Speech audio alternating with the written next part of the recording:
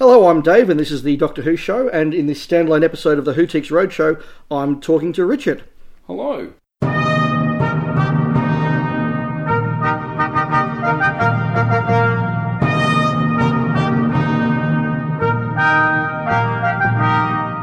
Well, good for you to join me here, Richard. Now, we've known each other since about 1993. Or thereabouts, that'd be about right, so that's well over 20 years. It is, which is wonderful and scary. But definitely a familiar face of Australian fandom and good Victorian times fandom. and bad times, yeah. Yes. Look, that sort of summarises the show for the last 20-something years. But you've joined us on the Whotiques Roadshow today. Now, most things we've had on this segment have been merchandise that you can buy off the shelf, mass-produced or limited edition. Yep. You've got something a bit different today. What have you got? Well, today I've brought in, and it's in a little sealed box, today I've brought in what, when you open the cover, looks like a Batman earring. Yes, but that's definitely Batman. Yes, that's definitely a Batman earring. What it is, this is Sophie Aldred, or Ace's earring, from Remembrance of the Daleks. Oh, wow.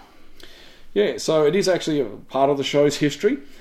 I came by this. We ran or oversaw a convention here in late 97, so coming up to 20 years, where we had Sophie as our guest of honour, and I think it is still actually the only Victorian con with a specifically imported guest. I think yes. The fan run event with a specifically... Certainly fan run, yes. Fan run with a specifically imported guest. And look, I think you'd agree that was a great weekend. Yeah, look, it was certainly a big deal at the time. Now, we'll talk about that in a moment, but this is screen worn? It is screen worn. She brought this out to auction off in the charity auction, which we did. It was sort of a thing at the time amongst the fan run things. They'd sort of hit the guest up for a nice item to bring out to put in the auction, and the proceeds from that usually would go to charity. Sure.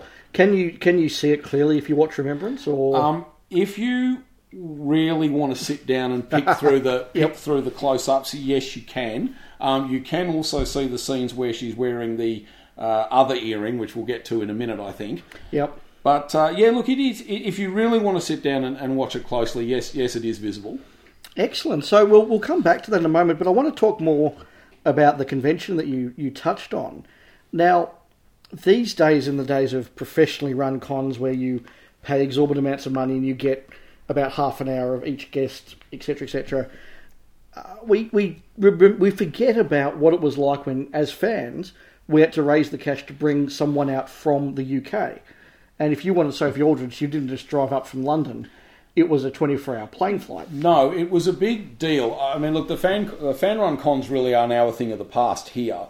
I mean, it was a big deal to have a convention here in Australia that had an overseas guest. Quite often what you would find is we'd discover X person would be in Australia for other reasons, and of course there'd be a mad scramble to try and get them for the afternoon. You'd remember we did an event when Lala Ward was here. Yes. In the mid-90s. She was out here with Richard Dawkins, who was on a speaking tour, and she had a free afternoon, so we immediately, really quickly organised something around that.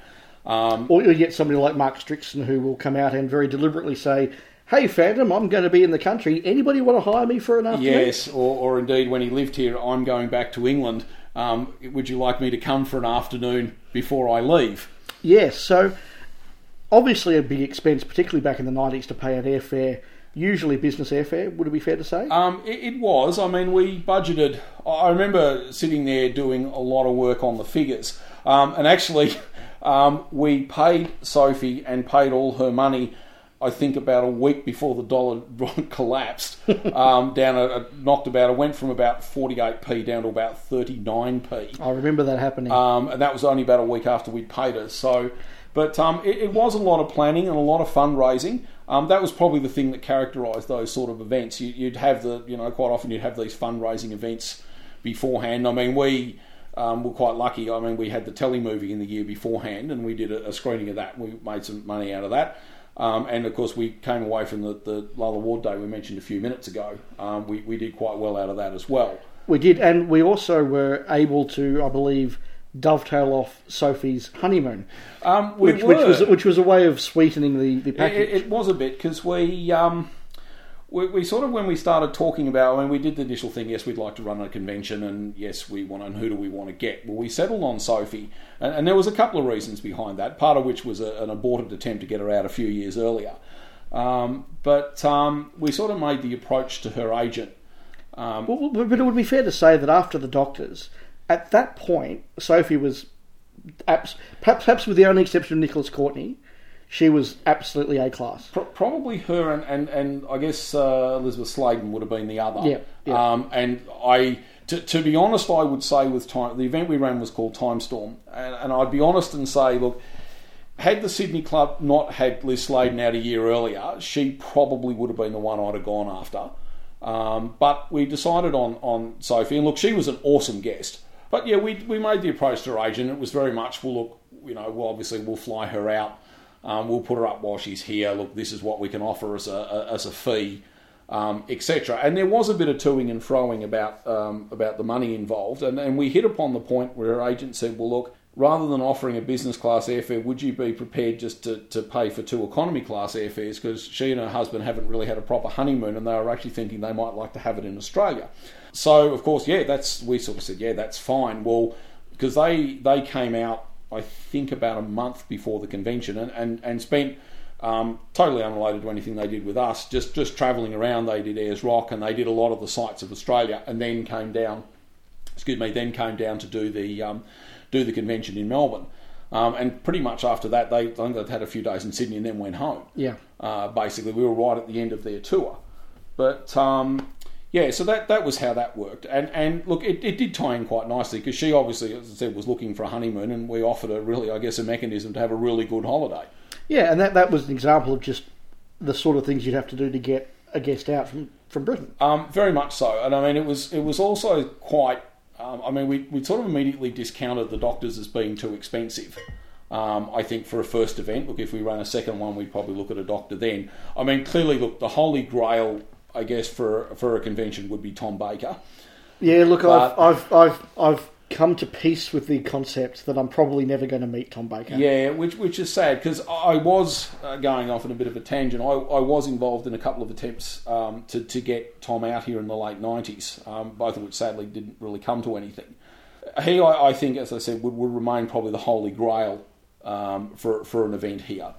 But no, look, we ran our event, and look, we got we sort of progressed. And I mean, I remember us having sort of the discussion probably about 6-8 weeks out, where we'd taken X amount of money in memberships, and sort of having do we actually have enough to commit that we're actually going to go ahead and do this? Or are we sort of at the point, well, maybe the money's not going to be there. Look, we're still at a point where we can walk away without anybody losing their money, and we can offer full refunds to people. And as I recall, that was when a lot of the interstate members joined up. Yes, it was. We suddenly had it was quite fortuitous, because we were sort of umming and ahhing a bit, and then we had a sudden massive surge in membership about 6 weeks out, and it was like, well, clearly the money's there, let's do it. Yeah, and again, I think this is a contrast. It's a reflection of the size of the country and the size of fandom here. In the UK, you get an impression, there's a London event or a Manchester event or a Scotland event, and people sort of stick to their regions. Whereas here, if you don't get, a dozen or more members from Sydney, a couple from Brisbane, a couple came over from Perth, you actually don't have a critical mass to run an event. No, probably not. I think, and I mean, at that point, we're talking late 90s, so I mean, Doctor Who was probably not with the general public. I mean, you were really just preaching to the small core of fans, I think. Whereas now, I think you'd have a much broader audience to preach to.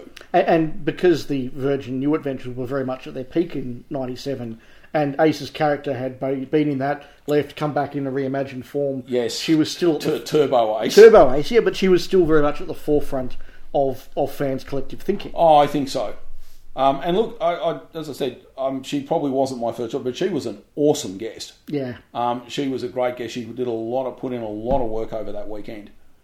I mean, there's always things you would do differently when you sit down afterwards and think, well, what worked and what didn't. But I think everyone who attended had a great time. I didn't really hear too much in the way of complaint. No, and I certainly have very fond memories of after hours, whereas some guests, and quite rightfully, and they're quite entitled to, like to go back to the hotel room and have their own time and get back. She was sort of like, well, if there are a few people staying on site and they've opened a bottle of scotch, well, I'll come join them. I'm more than happy to come and sit and talk to you and tell funny stories about Sylvester McCoy. Yeah, which was great. And she was really personal because she was here in Melbourne for a few days beforehand and a few days afterwards. And after the convention particularly, we took her around and did some of the sites around Victoria. And look, she was a great travelling companion. Yeah, so you say that's really, that style of convention's gone. Can you ever see a circumstance where that might happen again, or is it just impossible to compete? I'd like to think there is still a place for well-run fan conventions. There is a group here in Melbourne that they don't run Doctor Who events, but they're a group called Con. Well, the one they're about to run is a group called Con 80. They've run 2 prior events, which was Con 9 from Outer Space and Con 70 a year or so ago. And that was really just a return. There were no guests, but that was really just a return to the traditional Australian fan-run event. Where you had no guests, but what you had was, you had really good panels, really solid content, and it was just a thing for fans just to come and hang out and have fun for a weekend. Yeah, and look, I certainly embrace that concept because I've found that whilst it's wonderful to get 3, 4, 5 UK guests in a room and, get their autographs and see them speak for their allotted 40 minutes, or, if that, they're very sterile events. Yes, that was a word actually it was sprung to my mind. As Monty Burns would say, but where's the love? Yeah, very much so. It's very much, get the people in, get their money, give them the token time with the guests, and then just, go home. Yes, and more time spent on scheduling paid photos. Yeah, than actual events. The convention stops. Discussing the love of the show. Yes, the guests are either, if they're not on stage, they're locked away in the green room where nobody's got any access to them, or they're sitting behind a table doing photographs or autographs. And there's no, you're right, there's no love in those events at all. No, and I think the UK fandom still has those loving events, and I hope they don't go down the path Australia's gone down. That's a warning of the possible future for the UK. It is. I think, sadly, the money now, I think actually running a fan event where you specifically imported a guest now would be a much bigger undertaking probably than it was years ago, because the expectation of the fee now is much higher. And also, would it be fair to say the expectations of actors in the new series is very different? Like the whole generation of actors expect something different. I suspect actually, the new series, and you've seen that actually with the most of the professionally run events as well. I mean, there was the group that brought Matt Smith out, but most of them have really gone for the classic series people, and now they've really sort of drained that well. Those events have just stopped. I mean, there hasn't been one now for, 2 years or more? Nearly 2 years, yeah. I think so. But the expectation was there. I mean, we're talking when we were doing these events, the doctors were asking for maybe £2,500, which now is, they wouldn't get out of bed for that, I wouldn't think. No, look, that's a bit and to be honest, look, we paid Sophie a lot less than that. I suppose for us again, we had the added thing that she could come out to Australia and have a holiday, but, the asking prices just weren't there in those days. No, look, that's fair. Now, you've brought out a show-used prop. Is that a big thing in Doctor Who fandom? Like, do lots of people have these, or was it something you've gone after personally? Or to be honest, this particular one, I think I bought because it was probably the one. I mean, she brought a couple of things out. There were some examples of articles she'd written for DWM that hadn't been published that she also auctioned off. But this was probably the one big ticket item that she brought. She did make the point that she'd actually been to a number of events, and of course they all, in England, they used to ask the same thing, can you please give us something, that we can do a charity auction for, and she sort of did the thing. I've actually pretty much tapped out now. I've brought this because a lot of the other stuff I had is long gone. I had some Nitro 9 cans and things, but they went years ago. They would have been pretty cool to own. Yeah, they would have been pretty cool to own. So, props owning is... Look, it's probably one for the hardcore collectors. I have a big collection of Doctor Who stuff, and to top it off, I now am going to get into screen-used items. And they go for a lot of money. I've owned a few props over the years. I have a friend who's recently sold off what was quite a sizable Doctor Who collection, and he had a lot of props. What's the best one you've seen out there?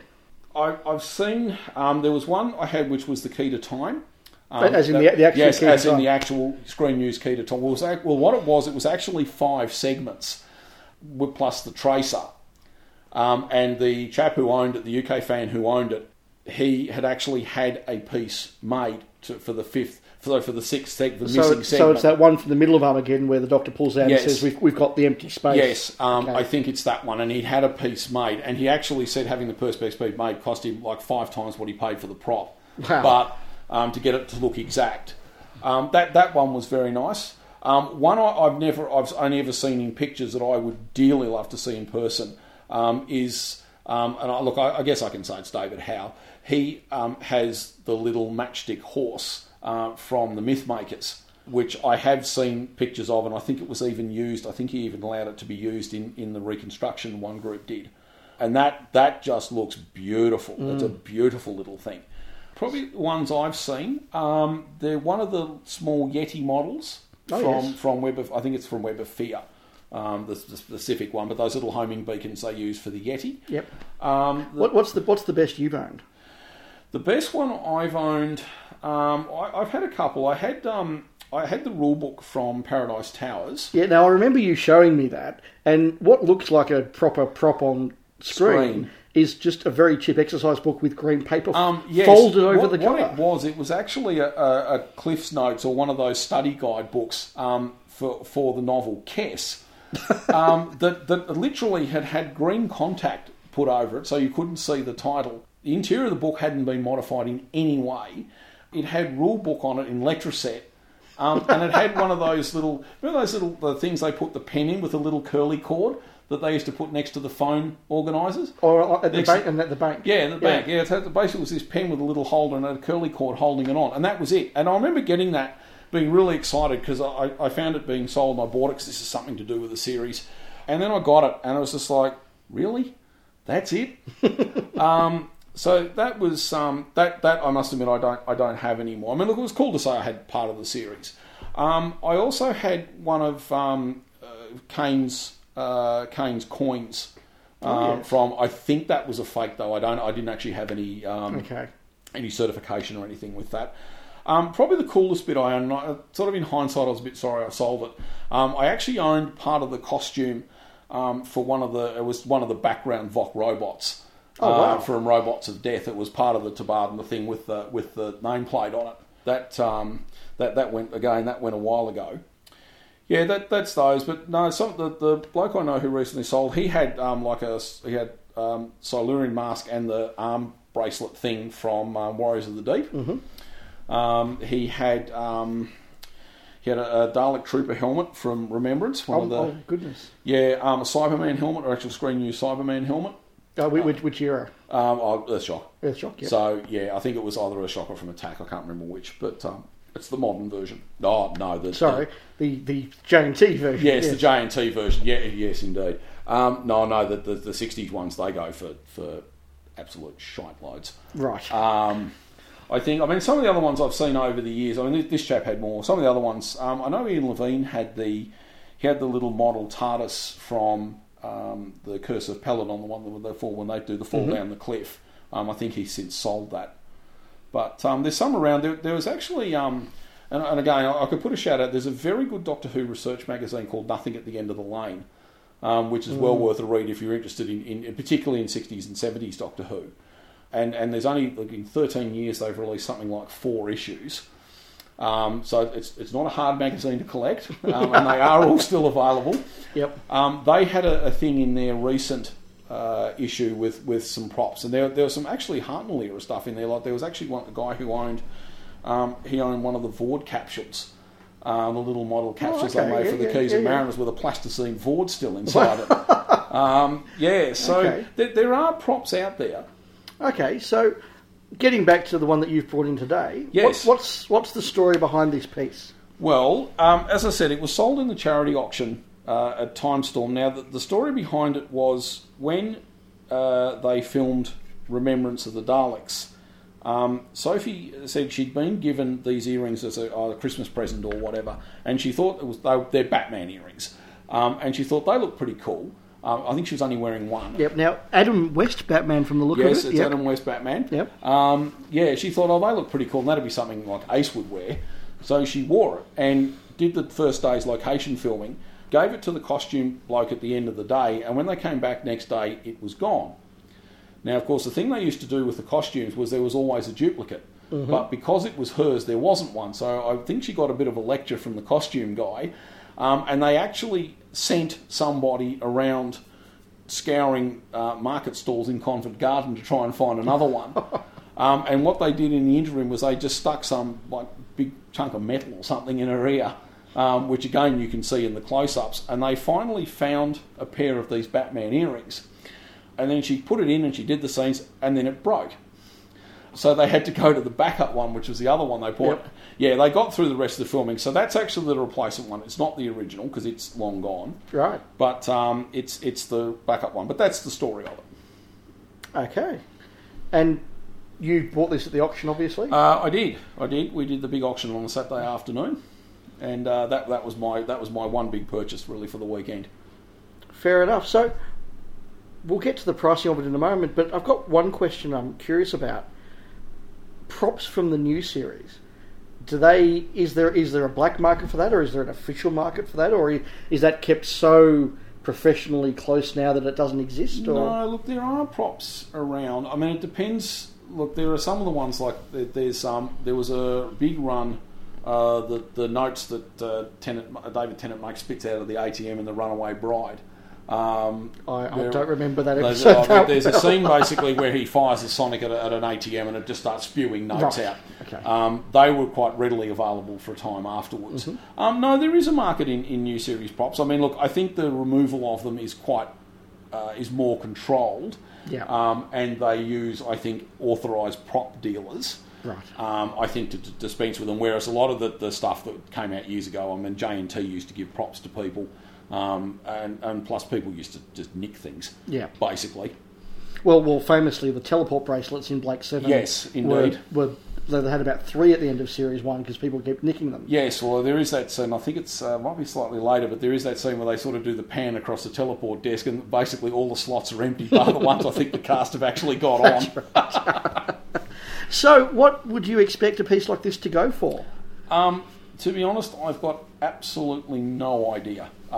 It could be worth quite a bit. It could be worth absolutely nothing. I paid, I think, $200 for it, I think, from memory. I could probably go back and look at the Time Storm video, the Raw Time Storm video, to find out what I paid, but I think it was around $200. I've got no idea what it's worth, to be honest. I think, as I said, it would be something that might be worth quite a lot. It'd be something that might be worth absolutely nothing. Would you ever part with it anyway? Probably not, because Time Storm was sort of my little baby, really, and I remember the hours I put into it. So I suppose it is a memento, really, of good times, I guess, and a great weekend. It was a great weekend. Thank you. All right, well, thank you for coming on the Whotiques Roadshow to talk about that memory and a very unusual piece of Who memorabilia. And you have a big collection, so maybe in the next year or so we'll have you back. Oh, I can certainly dig out some more unusual pieces. But look, hopefully that's been interesting, and thanks very much for having me on. It's been a pleasure.